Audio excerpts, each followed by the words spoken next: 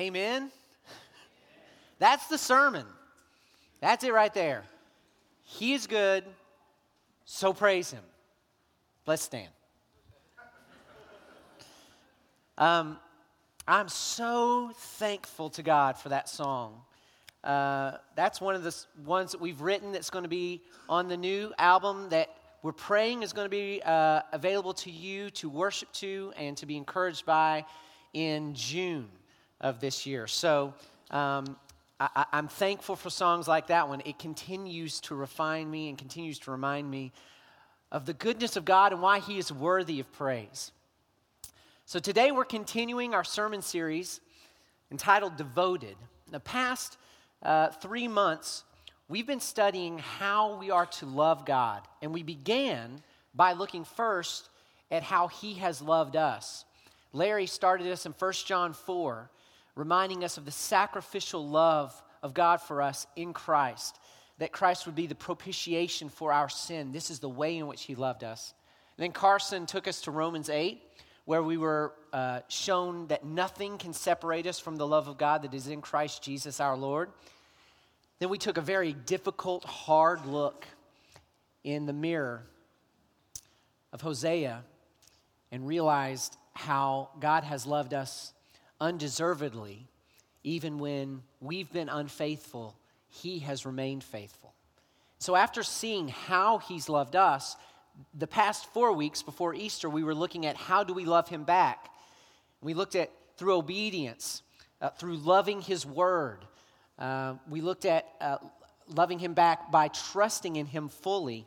And today, we're going to be focusing in on how we love God back through worship, specifically through singing. Now, I have a confession to make. I love singing. I do. I know it's shocking to all of you, but I do love singing. But I have an equally shocking statement. There are people in this world who don't like singing. Right, exactly, Stu. That's what I thought. We'll call them the Flynn Riders of our world. You guys remember who Flynn Rider was? From the movie Tangled? He is the only Disney character in history who has revolted against singing. Ever. If that's you this morning, if you're a Flynn Rider, the great reformer Martin Luther wants to have a few words with you. Luther, with his beret hat and his way of speaking, he loved congregational singing. Luther said that only secondary to preaching is singing in the teaching of theology, in teaching us about God. And in a foreword that he wrote on a collection of songs that were arranged for multiple voice parts, this is what he said. Now, he lived a long time ago, so it's going to be a little bit thick, but I want you to get through what he's saying here. Listen to this. When a man's natural ability is whetted and polished to the extent that it becomes an art, then do we note with great surprise the great and perfect wisdom of God in music, which is, after all, his product and his gift. We marvel when we hear music in which one voice sings a simple melody while 3, 4, or 5 other voices play and trip lustily around the voice that sings that simple melody and adorns this simple melody wonderfully with artistic musical effects, thus reminding us of a heavenly dance where all meet in a spirit of friendliness, caress, and embrace. This is the nice part of Luther. Then he says, a person who gives this some thought and yet does not regard it, speaking of music, as a marvelous creation of God, must be a clodhopper indeed. Does not even deserve to be called a human being. He should be permitted to hear nothing but the braying of asses and the grunting of hogs.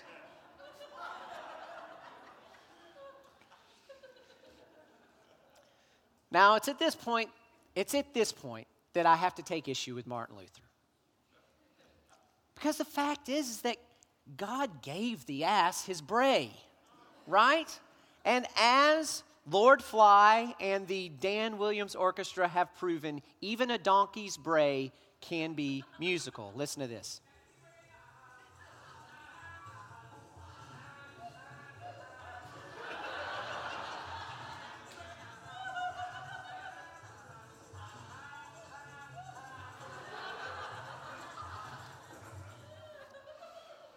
So sorry, Martin, but donkeys can be musical. Now, I hear what's going on in the heads of all our Flynn riders that are with us today. You're saying, Daniel, ultimately, I respect Martin Luther in spite of the fact he wears a beret, but I don't find him as my ultimate authority. Show me in Scripture where we are commanded to sing. To which I say, you asked for it. Oh, sing to the Lord a new song. Sing to the Lord, all the earth. Sing to the Lord, bless his name. Tell of his salvation from day to day. Sing praises to the Lord who sits enthroned in Zion. Tell among the peoples his deeds. Sing praises to the Lord, O you his saints, and give thanks to his holy name. Praise the Lord. Sing to the Lord a new song, his praise in the assembly of the godly. Sing to the Lord, praise the Lord. Sing to God, sing praises to his name. Lift up a song to him. Sing praises to God, sing praises to our King, sing praises. Emphasis added. But you can't read that and not see it that way. I mean, I read Psalm 47:6, and it reminds me of being at my son's baseball game. In that he's on the bases, and the ball's been hit, and he knows that he's supposed to run, and he is running. But something inside of me has to yell, go, go, run, run. And he's running the bases thinking, yeah, I know, that's what I'm doing. But that's the sound of the psalmist here.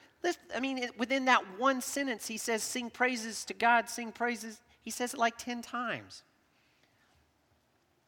And this is just a sampling of the myriad of direct commands for us to lift up our voice in praise to the Lord. It's an undeniable fact that God has commanded us, all of us, the whole earth, to not just speak his worth, to not just tell of his might, but to lift our voices in song.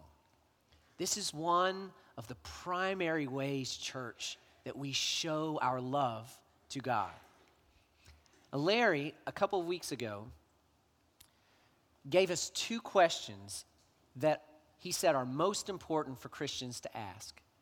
He said, question number 1 is, does God really love me? And question 2 is, do I love him back? And he said, the answer to the second question really depends on how you answer the first. Does God really love me? Today, in Psalm 107, which is where we're going to be, the psalmist is going to do everything in his ability to show you how the Lord loves you, the steadfast love of the Lord.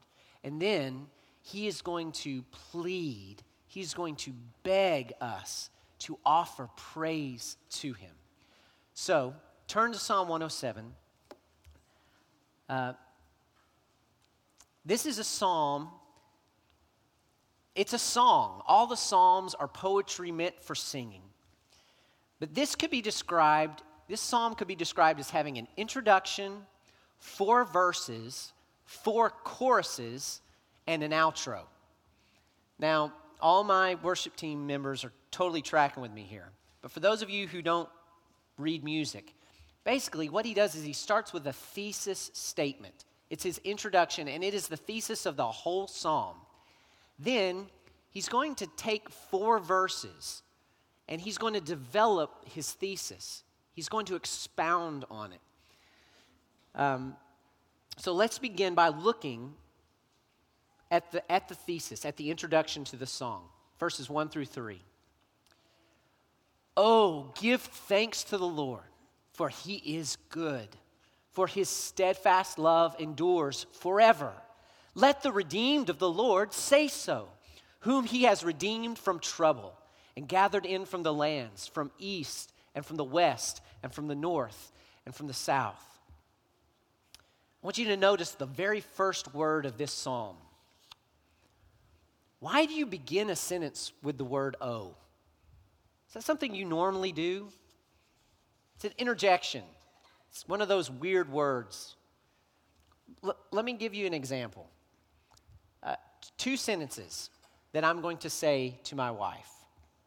Which of these, church, is she going to like better? Help me out, okay? Option number one. Lindsay, you look stunning today. I got a couple thumbs up. Option number two. Oh, Lindsay. You look stunning today. One or two? Two. The psalmist doesn't say, give thanks to the Lord. He says, oh, give thanks to the Lord, as if to say, I'm pleading with you, I'm begging you, please believe me. Give thanks to the Lord for his steadfast love. Let the redeemed of the Lord say so. Also notice to whom the psalm is addressed. He is directing these comments to the redeemed, those who've been saved by the Lord, simply out of his mercy and his goodness. Charles Spurgeon comments on these verses, and he says this. He says, whatever others may think or say, the redeemed have overwhelming reasons for declaring the goodness of the Lord. Theirs is a peculiar redemption, and for it they ought to render peculiar praise. The Redeemer is so glorious, the ransom price so immense, and the redemption so complete that they are under sevenfold obligations to give thanks unto the Lord and to exhort others to do so. This is the summary of what we're going to see in this entire psalm. He is saying, I'm going to remind you of how good God has been, how incredibly he has loved you, so that all the redeemed will sing of his steadfast love. So now he's going to expound on this theme by telling us 4 stories. Story number 1 is about those who are lost in the wilderness, wandering. Story number 2 is about prisoners held captive. And story number 3 is about those who through their sin have acquired sickness. And the last story is about mariners who are out at sea and they're caught in a great tempest. And I want to encourage you, church, though you may not have physically experienced these situations, I want you to see how figuratively they describe us spiritually. So let's begin with story number 1, which begins in verse 4. He says, some wandered in desert wastes, finding no way to a city to dwell in. Hungry and thirsty, their soul fainted within them. Then they cried to the Lord in their trouble, and he delivered them from their distress. He led them by a straight way till they reached a city to dwell in. The psalmist here is painting a very familiar picture for any Israelite. The chronicles of their 40 years of wandering in the desert are infamously recorded for us in Exodus, Numbers, Deuteronomy. The Lord had heard their cries of his people who were enslaved by Egypt, and he had miraculously delivered them out of the hands of Pharaoh and was now bringing them to a land of their own possession, one that is described as flowing with milk and honey. But rather than being grateful, they were a disgruntled people. They were complaining about the food that they were getting to eat. They complained about how long they were having to wait. They complained about even the land that flowed with milk and honey because the people who lived there were too big. So Israel who had just experienced 10 plagues of which they were spared and delivered out of which they walked through the Red Sea as it was parted. Israel, who has been led by a pillar of fire at night and a pillar of cloud by day, these people who were with the Lord all the time, their vision of the Lord got foggy. They forgot quickly what he had done and who he was. In church, an unclear view of who God will kill worship.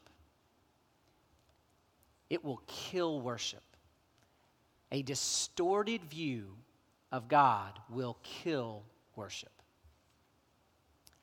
Lindsay and I, about 10 years ago, had the chance to go up to the Canadian Rockies and visit one of the most beautiful places on earth, Lake Louise. The colors in this picture are correct. My shirt is really that orange. But more importantly, that lake is that blue. It is beautiful. To get to Lake Louise, you have to travel up some very windy roads, a couple of switchbacks, a couple of hairpin turns, and you come around a corner, and this is what you see. It is stunning. Now, imagine with me for a second that you're traveling up to see Lake Louise, and you're going around these twists and turns. You make that hairpin turn where around the corner you should see this, and rather than seeing this, it is covered in fog. You can't see a thing.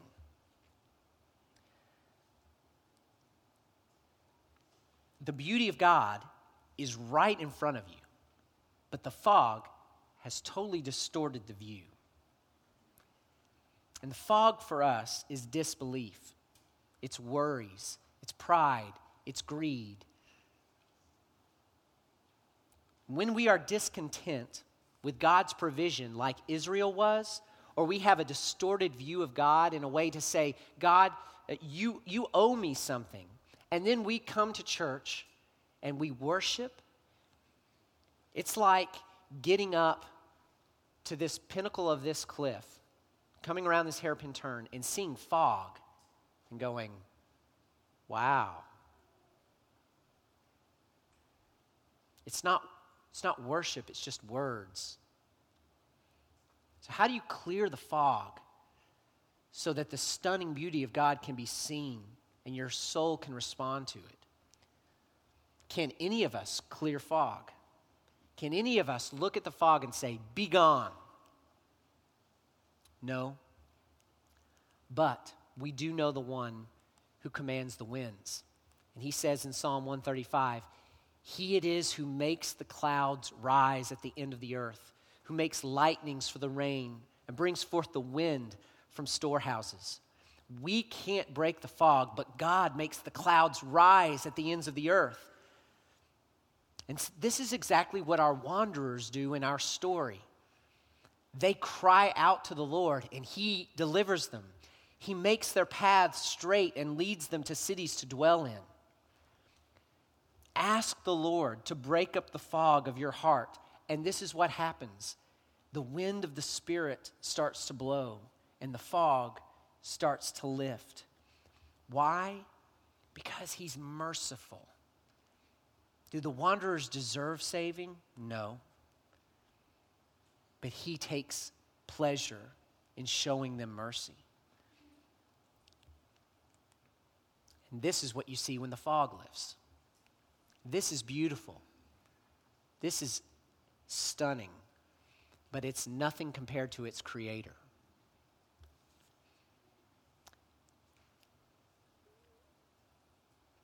So how should these saved sojourners respond to this goodness of God?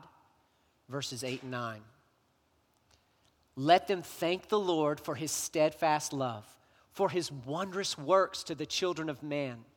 For he satisfies the longing soul, and the hungry soul he fills with good things. This is the chorus of verse 1. This is where, if we were singing this song, the melody would crescendo, our voices would rise, and we would give thanks for the provision and salvation of God, for his steadfast love, for his wondrous works to the children of men. Worshiping God, church, for his provision is one of the ways in which we love him back. Our next story takes us into a prison cell where we have captives waiting. He says, some sat in darkness and in the shadow of death, prisoners in affliction and in irons, for they had rebelled against the words of God and spurned the counsel of the Most High. So he bowed their hearts down with hard labor. They fell down with none to help. Then they cried to the Lord in their trouble, and he delivered them from their distress. He brought them out of darkness, and the shadow of death, and burst their bonds apart. I want you to notice that the Lord is sovereignly orchestrating both the suffering and the deliverance of his people. Notice, they rebelled against him and spurned his counsel, so he weighed them down with hard labor. God would be just and right to leave us in our rebellion and allow us to reap the consequences. But mercifully, he brings in what we perceive as suffering and hardship that gives us clarity to see that we are fools to spurn his counsel. We are deceived to rebel against his words. Can you look back at your own spiritual journey and see how God has used suffering to humble you and to show you your idolatry? I've had the privilege of doing life with you now for 13 years. And I know you, North Wake. I know so many of your stories. And we're not as clean and polished as we would wish to be. There are stories of betrayal, of lust, of cheating and lying. There are stories of addiction, of theft, of abuse and neglect. There are stories of hate and jealousy, of abandonment and loss. Our sins have imprisoned us and brought us great affliction. But the suffering that we experience from the consequences of our sin is a mercy from our God. It is the mercy of God that we have suffered for the bad choices that we have made. He's not punishing us. He's trying to deliver us from our own destruction. The most dire thing God could do would be to leave us in our sin unharmed and ignorant. It's his love that leads to repentance. And it's his love that turns those stories around as we are humbled, as we seek his face. I get to go home to Tennessee about twice a year. And I grew up in the same church till we moved here for 20 plus years. And they ask me, every time I go back, someone asks me, how's your church? And I say, they're great. They're a bunch of messed up, amazing, redeemed people. And they say, really? And I said, yeah. The stories of people who have suffered in my church and who have walked it out faithfully, doing the hard things, are what pushes my faith forward. It's why I give thanks to God that I'm there.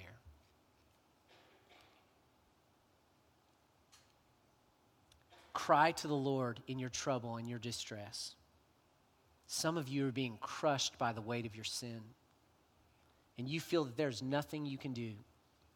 You're at the end of your rope. And I want you to see what the psalmist is showing us, that these lost sojourners, these prisoners held captive do. They cry out to the Lord in their distress. Jesus would say, "Come to me, all who labor and are heavy laden, and I will give you rest." The same remedy for our wanderers in the desert is the same for our captives, is the same for us. They cry out to the Lord, and in their distress, he delivers them. He bursts their bonds apart. And hear the way that they are commanded to show their love toward their liberator. Here comes the chorus of story number 2. Let them thank the Lord for his steadfast love, for his wondrous works to the children of man. For he shatters the doors of bronze and cuts in two the bars of iron. Modern day translation, he breaks the power of canceled sin. He sets the prisoner free. His blood can make the foulest clean. His blood availed for me.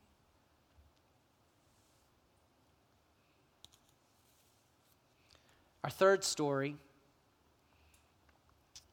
is one about people who've been plagued with sickness as a result of their sin.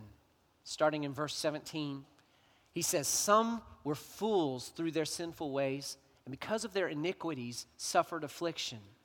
They loathed any kind of food, and they drew near to the gates of death. Then they cried to the Lord in their trouble, and he delivered them from their distress. He sent out his word and healed them and delivered them from their destruction." Here, God uses physical sickness to draw people back. The Hebrew in verse 18 can literally be translated, "All manner of food abhors their soul." And this is the plight of true sickness. Even the sustenance that the body really needs to fight, it doesn't want. But here's the amazing truth about sickness that I found in my own life. And how God uses sickness to show me my ingratitude. I am never so thankful for a day of health as just after having the flu for a week. You know, I wake up every day, and most days I'm well. But the Lord brings in sickness, and then all of a sudden, I realize how good I've had it for the past year. My heart is so callous to the everyday mercies of waking up healthy that the way God gets my attention is by allowing me to experience sickness. How do we combat ingratitude in our hearts? By seeing the mercies of God and by giving thanks. Do you know how merciful God has been to you? Lamentations 3 says, "The steadfast love of the Lord never ceases. His mercies never come to an end. They are new every morning. Great is your faithfulness." The word new, right there, his mercies are new every morning, is the Hebrew word hadas. And it means they've never before been experienced. Today's mercy is different from yesterday or the day before or the day before or the day before that. Just as the seasonal flu vaccine changes from year to year, God's mercy changes from day to day. It's a new strain of mercy for today. So try this little exercise to allow gratitude to well up in your hearts. Figure out how old you are, not by years, but by days. That's how many times you've been mercied anew by God. So, by the time you're 21, you've experienced 7,665 unique mercies. When you hit midlife, it numbers 14,600 something. By the time you reach retirement, God has shown you 23,725 unique, different kinds of mercy. Do you see how steadfast the love of the Lord is for you? He has specific mercy just for today's trouble. When I think about it that way, worship just wells up in my heart. When I think about all the sickness that I've had that has been healed, worship wells up in my heart.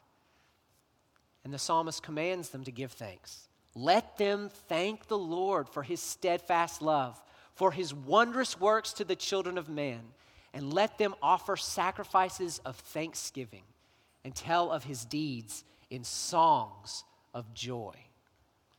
Joy. Joy is the descriptive adjective to describe our songs. We sung all about it, especially just this past Christmas. Joy, unspeakable joy, it rises in my soul, never lets me go. That kind of joy. Larry has coined a phrase that follows me everywhere I go, this Creswellian joy.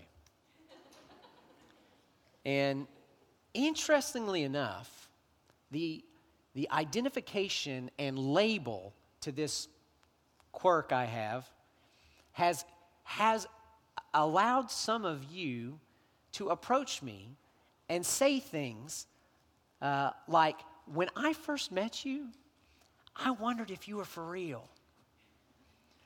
Like, is he really happy all the time? Is he really that excited all the time? I wish I could say yes. But the answer to that question is no.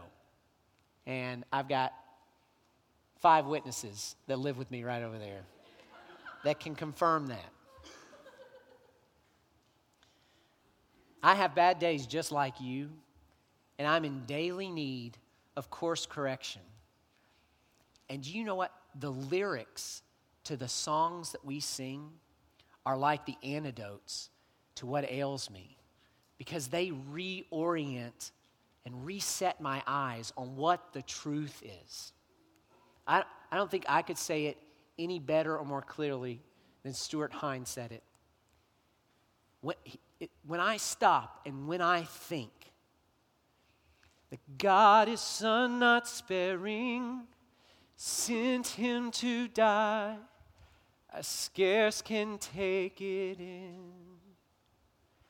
That on the cross, my burden gladly bearing, he bled and died to take away my sin.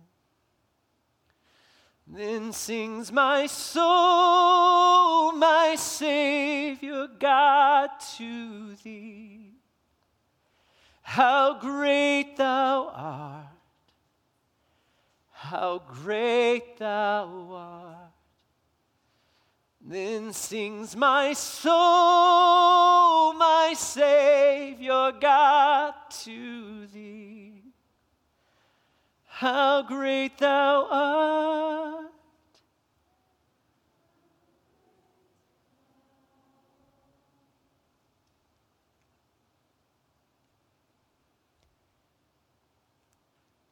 Now, in light of that truth, what do I have to complain about? Why shouldn't I be filled with thanksgiving and joy? It's not so much a choice that I make to rejoice as it is a response to the truth we've just sung.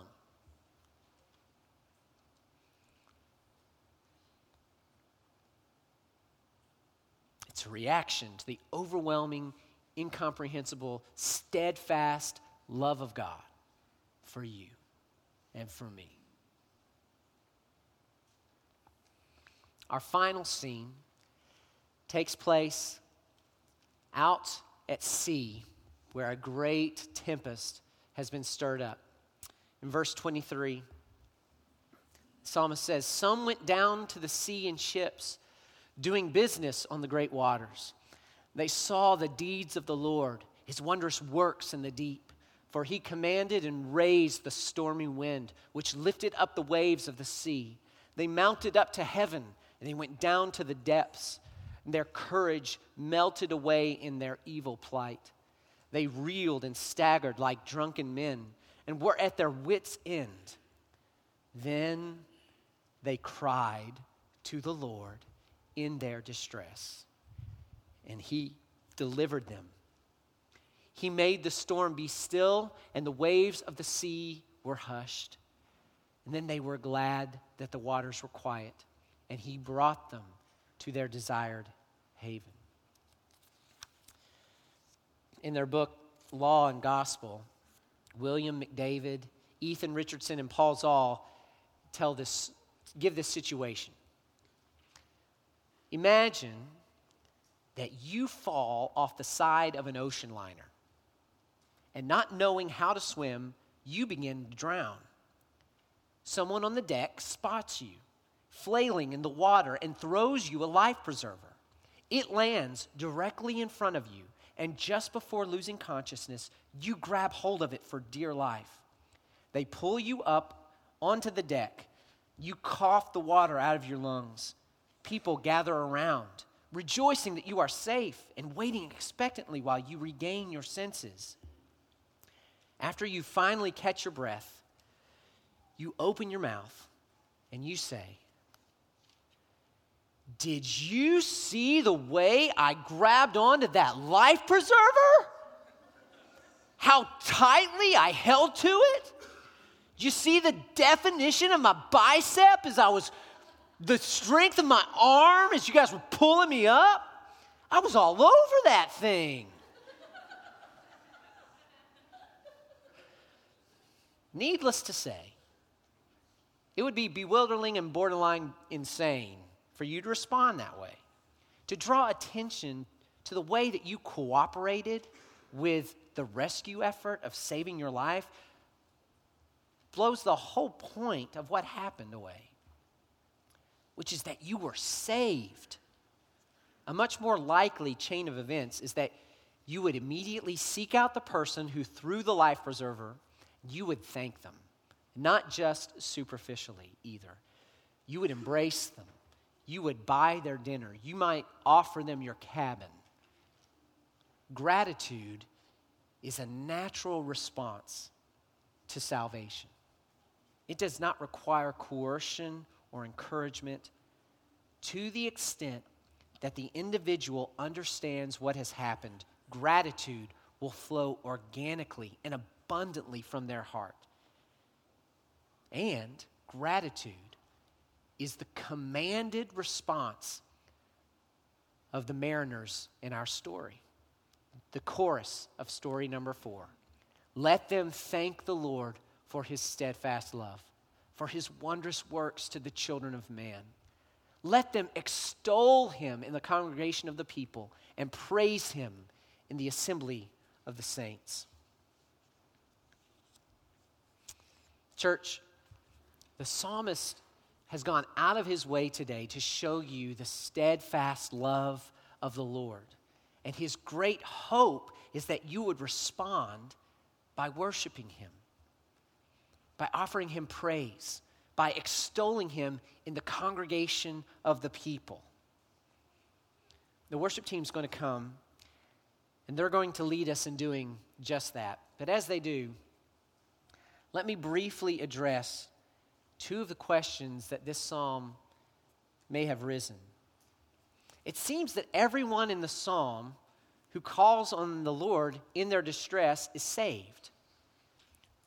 Reality seems to argue against that.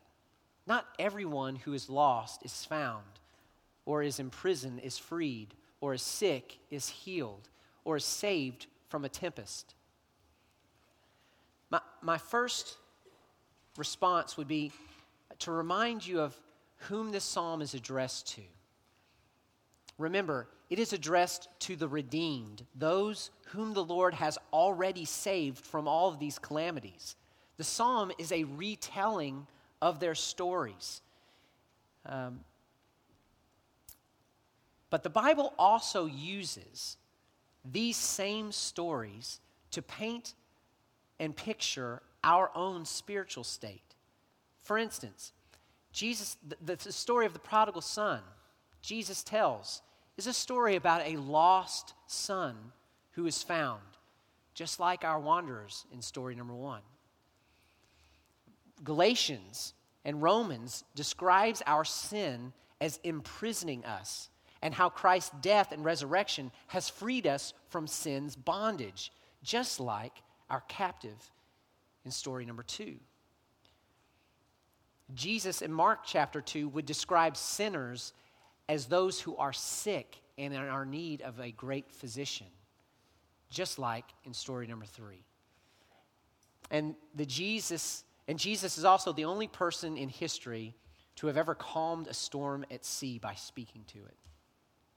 In spite of what you believe reality may be arguing, the Word of God would say, everyone who calls upon the name of the Lord will be saved. This is an offer to everyone. So the question that must be answered is, will I place my faith in the Lord? Will I call upon his name? Do I trust that he's the only one that can deliver me and save me? It's the most important question you will ever be asked, and you're being asked it right now. Don't leave this place today without having an answer for it. Because to not place your faith in Christ is to not have faith. It's just to have faith placed somewhere else. Another common quandary that comes specifically from all our Flynn riders in the room, and I actually know a couple of you. You've said things to me just like this. Daniel, it's not that I don't like to sing. It's that I don't like hearing myself sing. It sounds so bad. You have no idea how bad it is. I make the braying of a donkey sound good. Here's the thing I want you to consider. You are not an accident. The color of your eyes, the length of your fingers, the sound of your voice were given to you by a God who loves you, by a God who wants you to offer all of them in praise to him. Nowhere in the Bible does it say, sing praises to the Lord in perfect pitch. Sing praises to the Lord as long as you don't sound like a donkey. Nowhere. In fact, the Bible says, let everything that has breath praise the Lord. In fact, the Bible speaks of all of creation offering praise to God. Psalm 19, the heavens declare the glory of God. They declare the glory of God, and the sky above proclaims his handiwork. Day to day pours forth speech, and night to night reveals knowledge. There is no speech, nor are there words whose voice is not heard. Their voice goes out through all the earth, and their words to the end of the world. And not just the skies, but the hills and the rivers. Let the rivers clap their hands.